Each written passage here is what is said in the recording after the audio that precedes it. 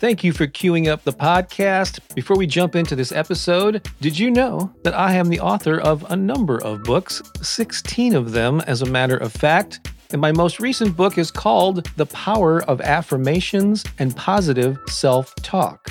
And if you don't already have a copy, I encourage you to get one, because in it I share a little bit of my personal story and the role that affirmations have played in my life. I go into detail about why affirmations and positive self-talk are so powerful. I give you a lot of best practices and then several pages filled with the most powerful affirmations on a variety of topics. The book is available in paperback and ebook formats on Amazon in more than a dozen countries, pretty much anywhere that books are sold online. And if you'd like to get an autographed copy, along with a copy of one of our music CDs, there's a link in the show notes to learn more about that. Again, The Power of Affirmations and Positive Self-Talk. You just might find it to be another great resource to inspire and empower you. And now, enjoy the rest of this episode. The Sunny Nihilist by Wendy, Syfret. Welcome to the second installment of the Bookshelf Scavenger Hunt series, where I choose a book and challenge myself to find at least one brilliant idea to share.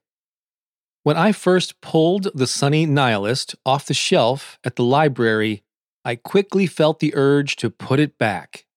It seemed to express a worldview quite different from mine. Author Wendy Syfret is fed up with the constant pursuit of meaning.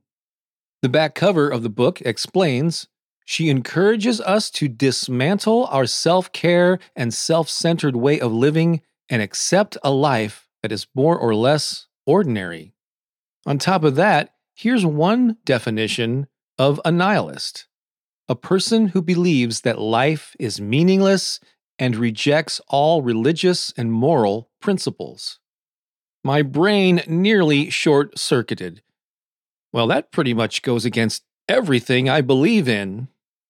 Then I took a breath and thought it might be good for me to expose myself to a different point of view.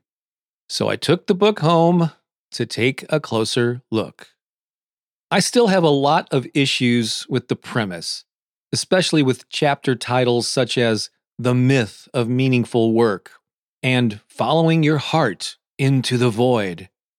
I've spent a good portion of my life setting goals and intentions, visualizing a better life, and designing a life filled with creativity, joy, laughter, and passion. And those qualities don't always come naturally to us, so it helps to stay focused on pursuing those experiences and states of being. But the more I skimmed through the book, the more I realized Wendy Syfret has a point. As she states in the first chapter, stop trying to make everything a thing. I started to agree with her. While I do believe people benefit greatly from finding meaning in their lives, I also admit people can go overboard with the pursuit. If we pack our schedules too tightly with reading self-help books, doing affirmations, having deep conversations, and constantly hustling to chase our dreams, it can lead to burnout and overwhelm. Sometimes doing something mindless is good for the soul. It's perfectly fine to either do nothing at all or engage in something for pure joy with no intended outcome. These pointless retreats can actually help us rest and relax, which can recharge our mental, physical, and spiritual batteries. So that's my main takeaway from The Sunny Nihilist. Don't make everything a thing.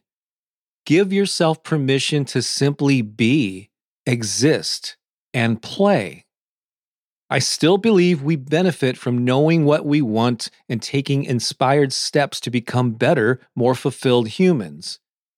But we can balance those important pursuits with the simple pleasures of pointlessness.